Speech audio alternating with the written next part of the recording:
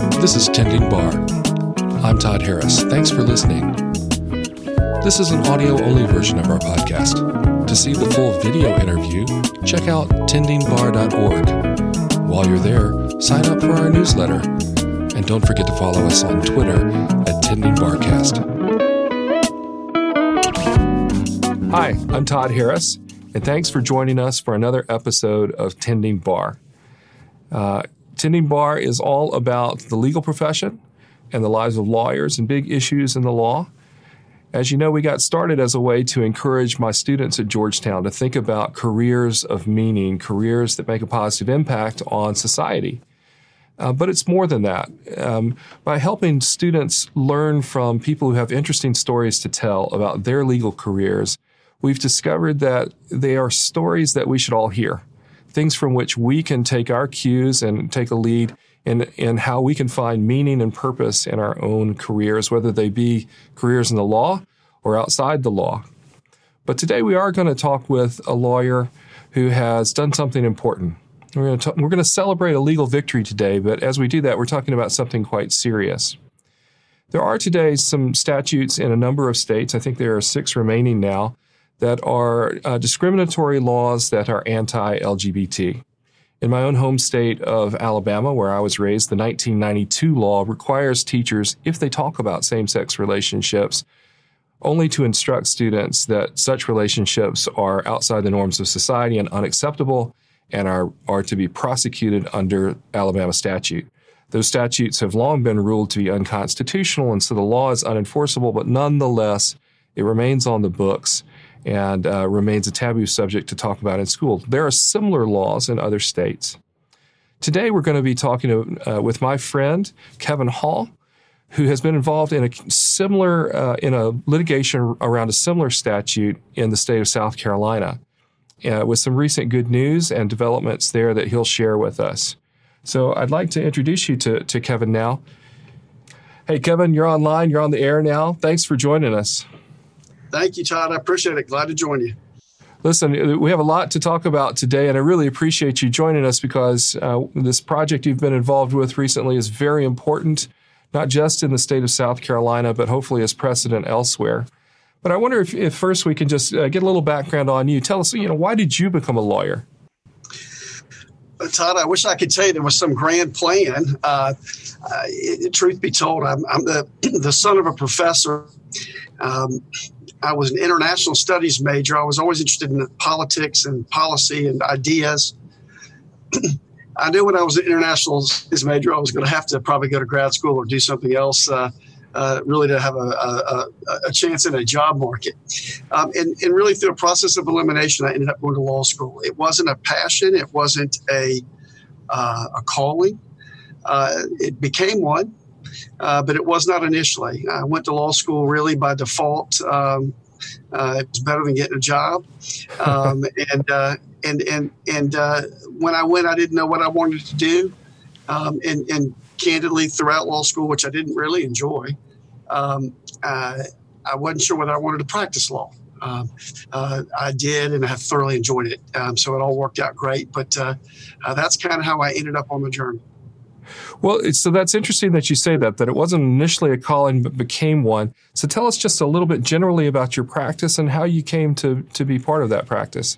Yeah, I am a commercial litigator. I represent, mostly large companies in business-to-business disputes, which is intellectually satisfying. It is competitively satisfying. It is there's the thrill of victory. There's lots of reward in those ways. But there is a bit of an emptiness, at least for me, in terms of, I'll pick up your phrase, careers of meaning. This is good. Yeah, I'm good at what I do. Yeah, I do a great job for my client. I make them happy. And that's rewarding. But it's not the same as helping somebody in need or solving a problem or advancing equality for a group of people. And so early in my career, I began becoming involved in a variety of pro bono projects. And they range from helping individuals with individual problems, all kinds of everyday life things. And then as I got older and I began to be more interested in policy and related questions and impact litigation, and ended up taking on a variety of impact cases over the years, including the one that you described as we begin today. So I think you're being a little bit modest, Kevin. So for those outside North Carolina, they might not be aware that you are sort of a political heavy hitter within the state. You count among your clients some very important politicians. Are you able to tell us about some of those representations? Yeah, I have made my home on the Republican side of the aisle. I tend to be more comfortable there, often frustrated there, but still more comfortable there. I took a sabbatical in 2002 from my practice for 9 months to help manage Mark Sanford's gubernatorial campaign. Represented and still represent Governor Sanford, then Congressman Sanford. Lindsey Graham is and has been a client. Tim Scott is and has long been a client.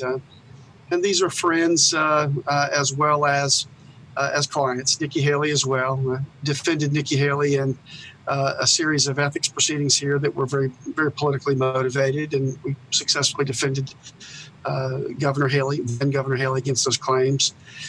Also defended Mark Sanford's impeachment. It's a rare thing in American society for a governor to face impeachment, just as it is at the federal level, obviously. But successfully represented Governor Sanford in impeachment proceedings arising out of and after his well-publicized affair. And so I have always tried to take the law to the intersection of public policy and politics. I like that intersection of the law, policy, and politics, and very much enjoy that. And for me at least, I feel like that's the place I can hopefully make the biggest impact, the biggest difference in a positive way. Well, that's great. And that's important background for our viewers and listeners, I think, because it plays into why you've been just the right person for the project that we're going to talk about. So we're here today to talk about the recent case that you were involved in that was related to a statute in South Carolina that had been on the books since the late 80s, a discriminatory statute, and similar to the Alabama statute I described earlier. Can you tell us just a little bit about the statute, and let's hear about that and its impact? What was the statute? What was the rule in South Carolina? We had in South Carolina and still have a Comprehensive Health Education Act that was enacted in 1988. Throughout the country in the late 80s and early 90s, you saw a lot of change in health education curriculum and statutory authorization in the country. And you had an interesting confluence of a variety of events. You had parts of the country, like the Deep South, where I've been born and raised and live, who historically had been hostile to sex education in a public school setting, becoming acquainted with the idea and recognizing in the context of an HIV/AIDS crisis that maybe sex education in public schools wasn't so bad. So you ended up with a new openness for comprehensive education, including sex education, but you also ended up with some real bias in the statutes. And as you mentioned in your introduction, about 8 states in the country, depending on how you count them and how you categorize the laws, enacted what came to be called no promo homo laws, no promotion of homosexuality. And the idea was, among policymakers and legislators at that time was, well, let's have health education. Let's do the birds and the bees. But for goodness sakes, we're not going to promote homosexuality as if you talk someone into being gay, right? That was apparently the prevailing notion at the time.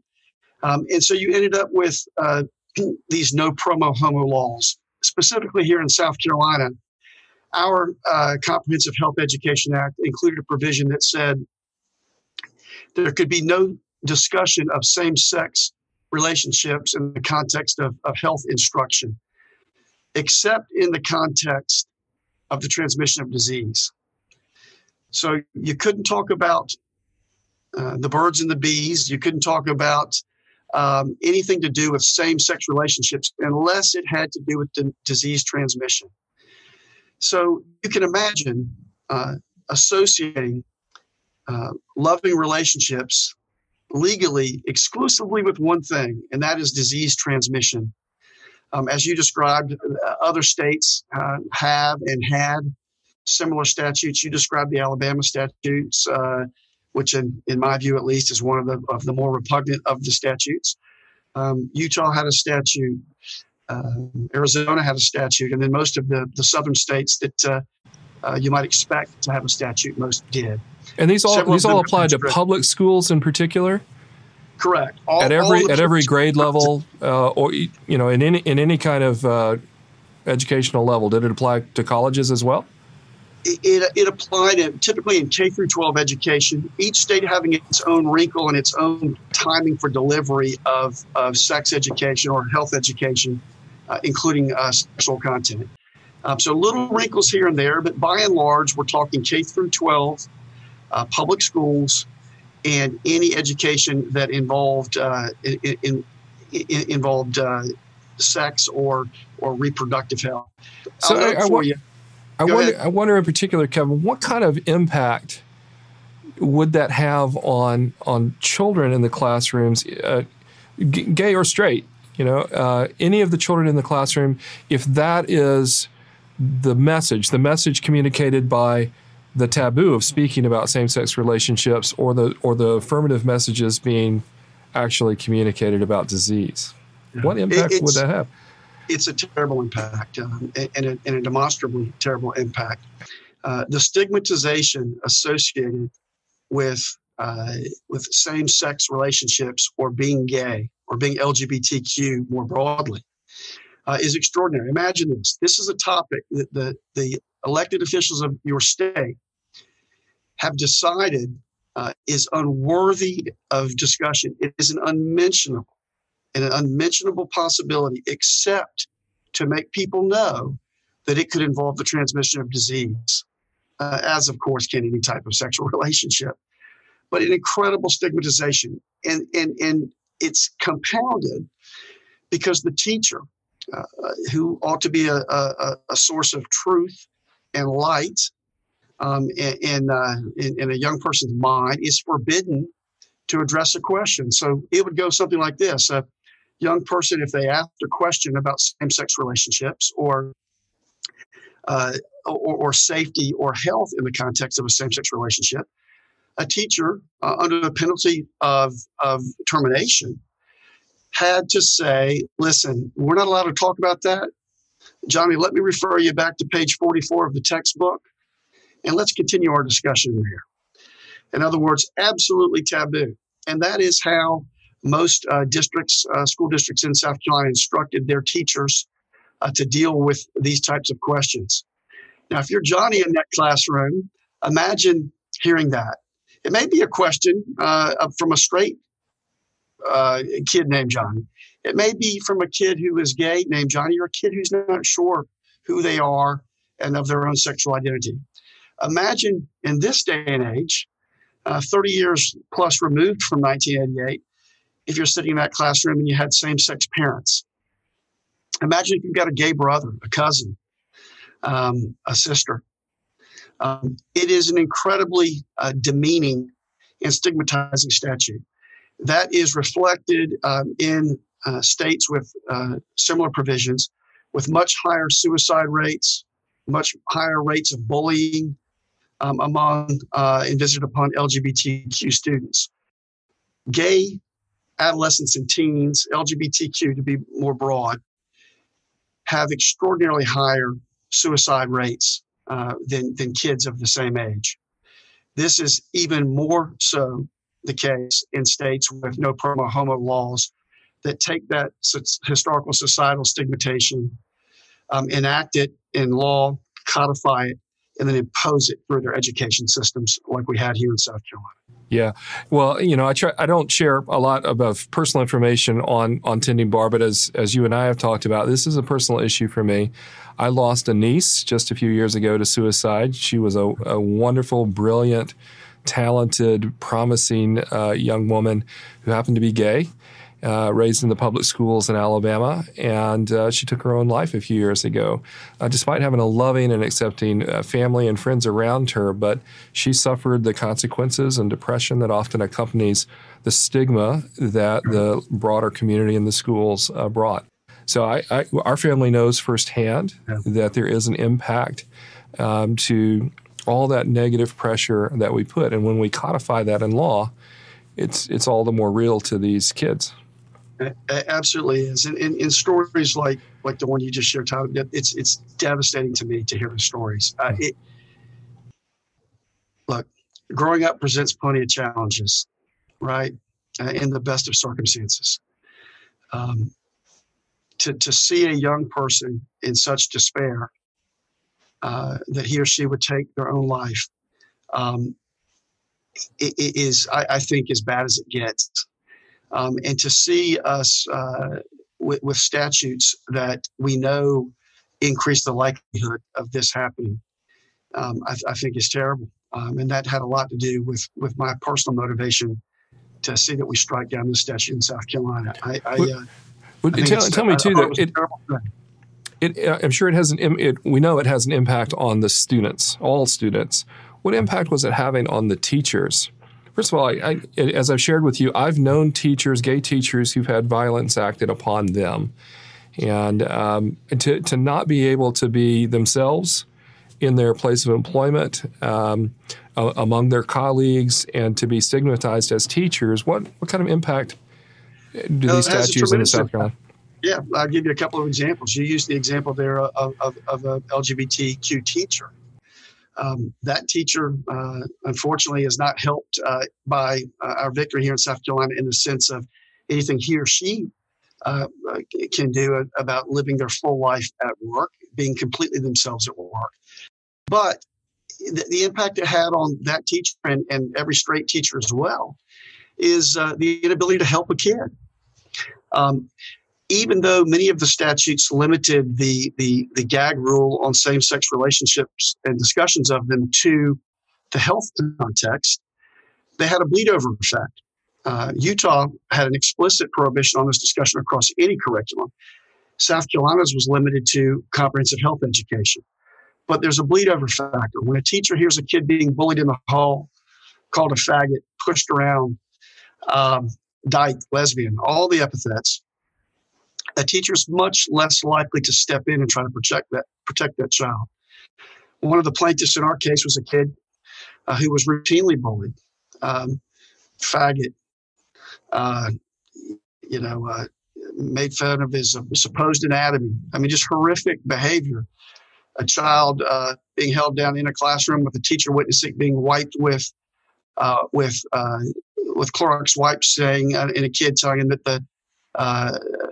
the road to hell is paved in rainbow colors, and wiping him with Clorox because he was dirty. This is the type of thing that happens. It happens in all degrees, not all that extreme and that vulgar, but it happens systemically.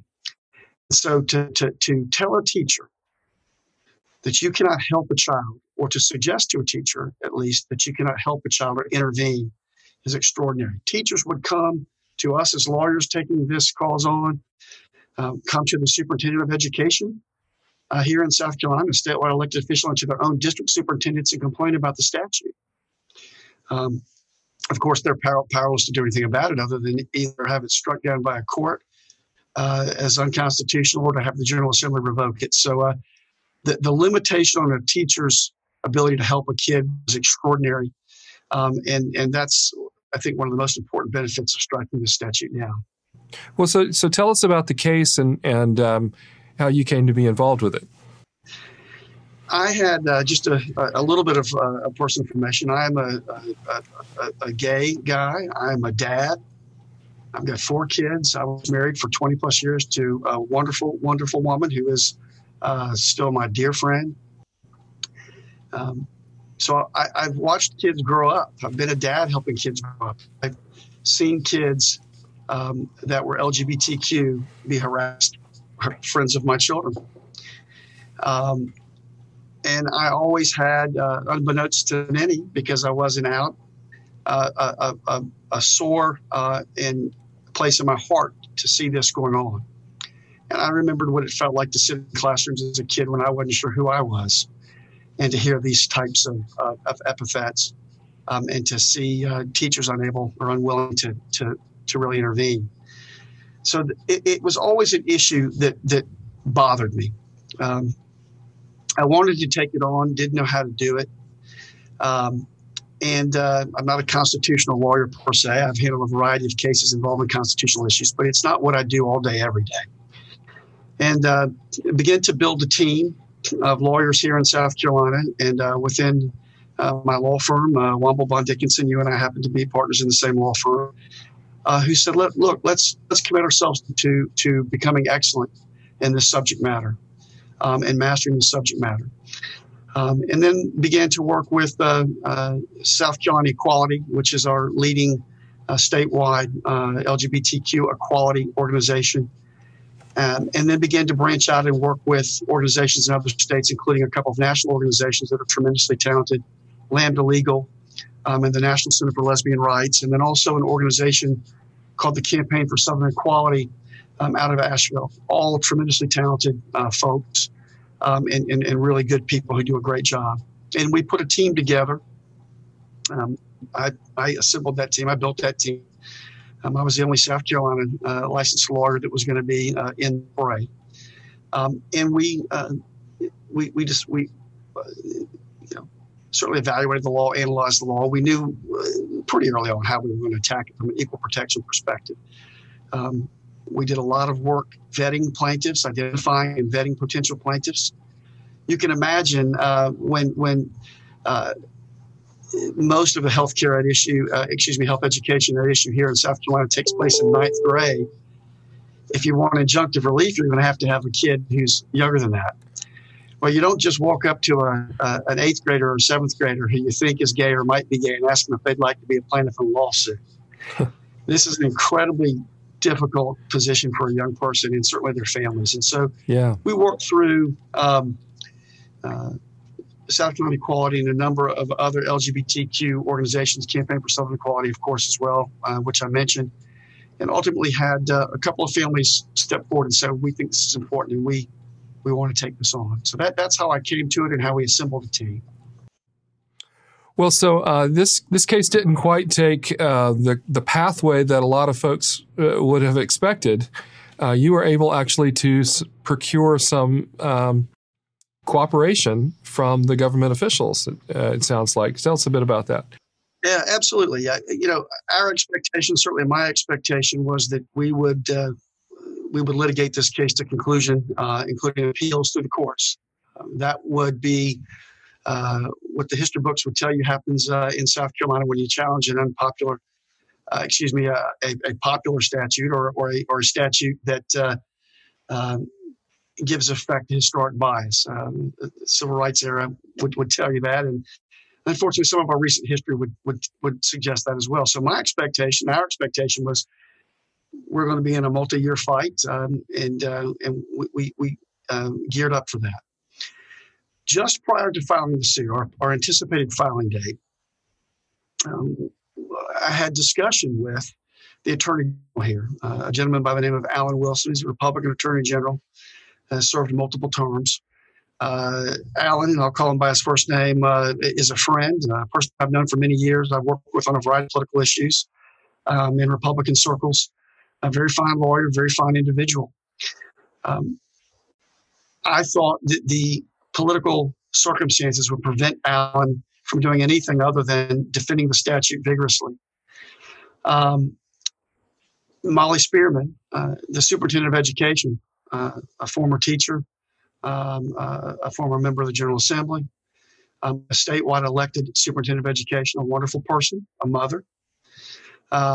She also, I thought, would be extraordinarily limited and unwilling, I thought, to give a different approach to thought. I didn't think the politics would permit it. But to their credit, both of their credit, through a series of discussions, we ultimately found a better path. And what happened was the superintendent had long been bothered by the statute.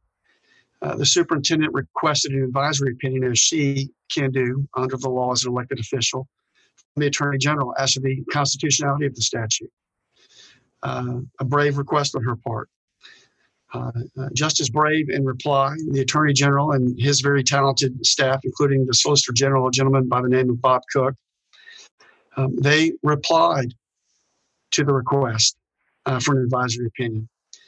And they opined that based on the law, as it had changed so much in the last 25 years in America, that this statute violated the Equal Protection Clause of the United States Constitution by discriminating against a class of individuals, LGBT students. The Attorney General, in about 15-page opinion, gave a thorough consideration and analysis to the question and concluded what I think most scholars and most lawyers fairly reading the statute and the case law would also conclude. To his credit, he was brave enough to answer her question. He didn't have to. And he was brave enough to leave the politics aside and answer the question straight up. And so at that point, we knew that we were still going to pursue the litigation because that wasn't going to get rid of the statute or render it a nullity. But we thought it was incredibly helpful and important that the state's chief law enforcement officer and the state superintendent of education requested advisory opinion and said publicly that she agreed with the holding and the findings of the advisory opinion. That was a big step. So we filed our lawsuit, and almost simultaneously we're negotiating a judgment and consent decree that would strike the statute down and have it rendered unenforceable. And who had to agree to the consent there? Who's the case defendant in this instance? The case was styled against the superintendent of education. I will tell you, it bothered me, and we joked and teased about it, that we had to name the superintendent of education. There's no other way. The statutes in South Carolina and our Constitution charge the superintendent with the enforcement obligations of the Comprehensive Education Act. And so that was our defendant, obviously in her official capacity only. And we went to great lengths to make sure people understood that at every turn. So the consent decree was negotiated with the superintendent and through her very capable general counsel, a woman named Kathy Hazelwood, who was extraordinary. And we negotiated the terms of that. Our case had been filed in Charleston, South Carolina. Judge Norton had the case. In state Judge court? Federal District Court in Charleston. Yeah. And Judge Norton understood the constitutional importance of the case, the significance of the issue, and really facilitated the parties, we as plaintiffs and the superintendent of education, finding resolution through a consent order and judgment. And so, again, I applaud the court as well for really creating an environment where the parties can work well together to try to find resolution, and we did. So the judge issued an order on the negotiated outcome in March. That's correct. So, absolutely. So what's the substance of that order? What's the impact? Yeah, here's the substance. The order declares South Carolina's no promo homo or anti-LGBT curriculum law. That's my preferred lingo for these types of provisions. It struck it down, said it was unconstitutional. It violated the Equal Protection Clause. It largely tracked the reasoning and the analysis of the Attorney General, the South Carolina Attorney General's opinion. And it would have tracked exactly what we would have been arguing in motions and in briefing to the court. The law here, we were all in agreement with and understood. And, federal judges don't just declare laws unconstitutional willy-nilly, right? When you strike a law from the books rather than repeal it by the actions of elected officials, it's critically important that it be right. And so Judge Norton was very rigorous in his requirements that this be fully briefed and analyzed. He obviously concurred with what the parties had concluded. and gave it effect of the court, of the judicial branch of government, by entry of the order. Importantly, this is the first litigated conclusion with regard to one of these statutes. The two other statutes that have been struck down in recent years weren't struck down by legal action. This is in Utah and Arizona. In both instances, a lawsuit was filed on similar grounds, equal protection, and sometimes there was a First Amendment or some other federal statutory grounds. But in both of those situations, the General Assemblies of those states in Utah and in Arizona repealed the statutes. Literally within weeks or months of the lawsuits being filed in federal court in those jurisdictions, the General Assemblies of those states, the legislatures acted and repealed the statutes. We did not go immediately to the General Assembly after we filed the lawsuit, and instead worked through a process with our adversaries there to come to conclusion. But it's important because it's precedent in other cases. And this is a more permanent solution, right? I mean, a repealed law a new law can always be passed. Now we know that this is, at least in the district in South Carolina, the courts there consider this unconstitutional. They won't pass another law that would accomplish the same. That's exactly right. And it's also instructive to federal judges who ultimately will hear challenges in other states. When lawyers go to Alabama, and we will, to challenge that statute, a federal judge there will be able to look at Judge Norton's order at the briefing surrounding that and obviously conduct his or her own analysis based on the briefing of the parties there. But there will be a precedent for a federal judge striking the Alabama statute or the Louisiana statute or other statutes that are similar. And so that's very important. When we were preparing to file suit here, and I just glanced to my right, I'm looking at the South Carolina General Assembly right out my window here. Our state capitol is up my window here to the right. We didn't have any authority we could cite specific to these 8 states and these provisions because no court had taken it up. So it's an important step forward in the jurisprudence that hopefully will make challenges in other states quicker and more likely to be successful. And just a remarkable outcome. So you mentioned something interesting. You said that the state superintendent was brave to request the advisory opinion, and that the attorney general was just as brave to be willing to offer the opinion, and that they both acted bravely in the negotiated outcome. But I'm thinking about you as this very prominent political attorney in the state of South Carolina, a conservative state. I should mention that I was once a resident of Columbia, South Carolina as well before moving to Alabama. And I know that there the legislature might be a little more reluctant. It might have taken longer to pursue that solution. For you to take this up, and also as a member of the Republican Party, where there's more conservative resistance to that particular change, perhaps not at all to alleged discrimination widely in the party, but there would be some more resistance among the conservative portion of the party.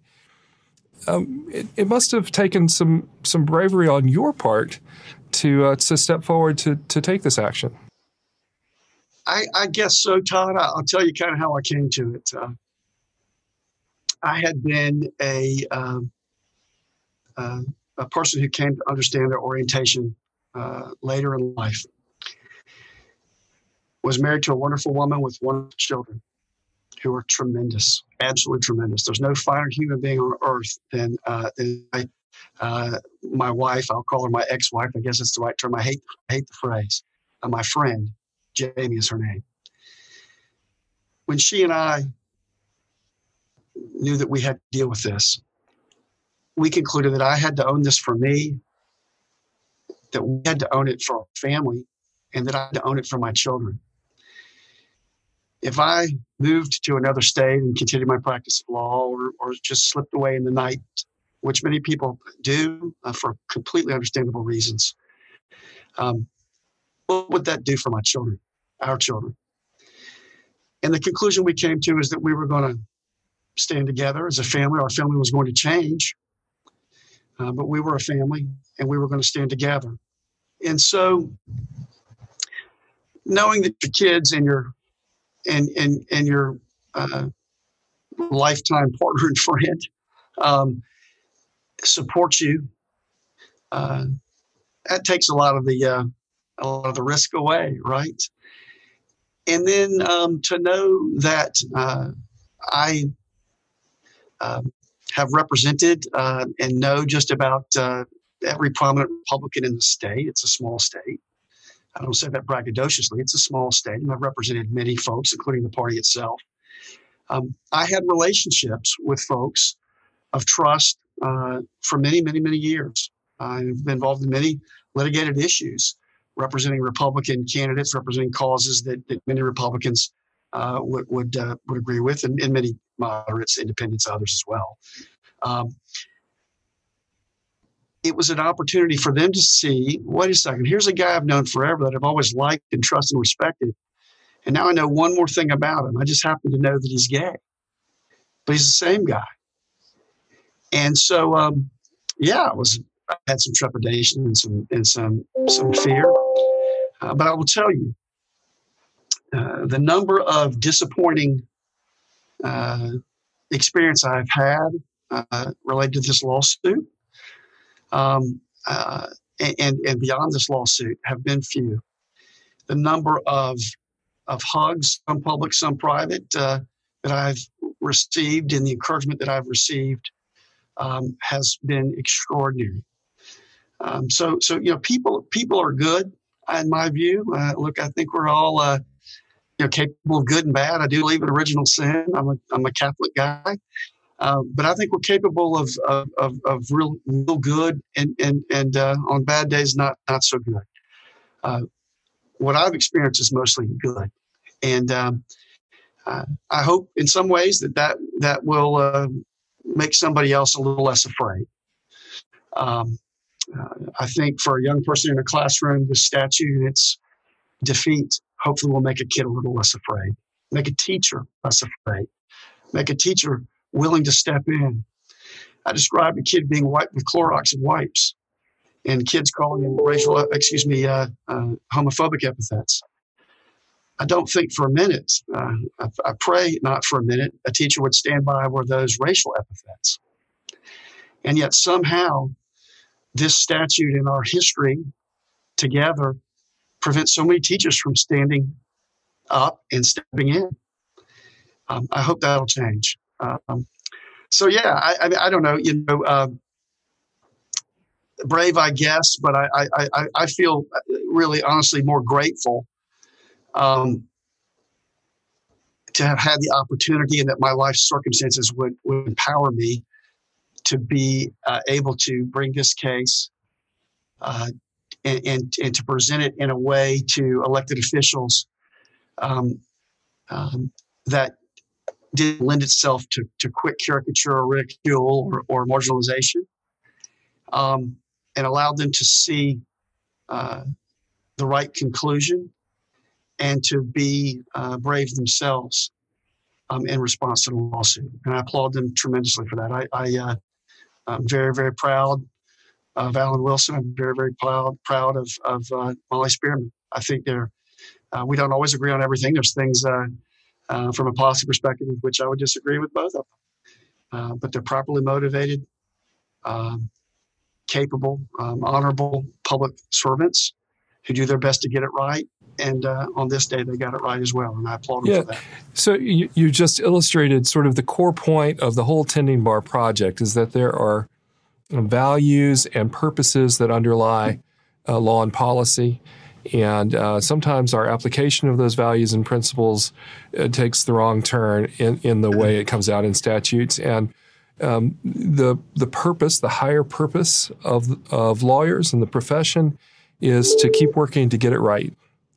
And that's not something that is owned by one political party or any particular profession, but we all have that obligation, I like to think, to keep working. And you and I are a good illustration of this. We share these values around the sacredness of each individual, certainly regardless of sexual orientation and regardless of party, even if we might be on opposite sides of the political aisle sometimes. And, I want to say how grateful I am and my family is, and I know a lot of people are, for the hard work that you've done in South Carolina and the positive impact that will have on kids and teachers and all of us for many years to come. And I want to thank you also for being part of the conversation today and sharing with us. Todd, I appreciate it so much. Let me make one point in closing, if I might. I think it is in our partisan politics today, it's so important, in my opinion at least, for voices of LGBTQ equality to not come exclusively from a single party. We're able to talk past each other.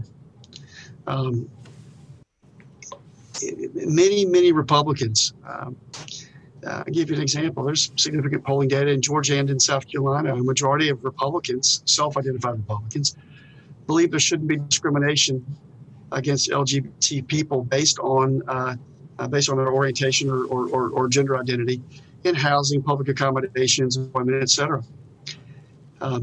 Many folks from other parts of the country might be shocked to know that there are Republican people here, and I'm not talking about elected officials, I'm talking about the man on the street, the woman on the street. And the polling data would suggest that's a prevailing view. Well, that doesn't reflect our history, and that doesn't reflect the state of the law in most of the South. And I think it's really, really important for Republicans to step up and to lead from within their own party, our own party. I remind people, the Republican Party was and is the party of Lincoln, the Emancipation Proclamation, the post-Civil War amendments, women's suffrage, Voting Rights Act, Civil Rights Act, Americans with Disabilities Act. The history of the Republican Party to be over a long horizon should be understood and should strive to be the party of equality. That is its birthright. That has not, disappointingly, always been true historically, and that's true of any organization. It's particularly not been true in recent years with regard to LGBTQ equality. And I want to be a part of changing that. So I think that's another reason I think it's important for Republicans to step forward on these issues. So I'll leave you with that. That came to me as you were describing our shared commitment to individuals and the sacredness of every human being. And I just wanted to make that point from a Republican perspective. And I think there's a unique need and opportunity to try to affect change from this side of the aisle. Well, Kevin, thanks for joining us today, and thank all of you for joining and listening in. I think we all have a debt of gratitude to Kevin and the whole team that worked with him, both in South Carolina and around the country, as they demonstrate the kind of values that the profession stands for, and exactly why we are doing this Tending Bar project. I hope you've drawn some encouragement from our conversation today, and we hope that you'll join us back here for our next episode on Tending Bar. Thanks very much.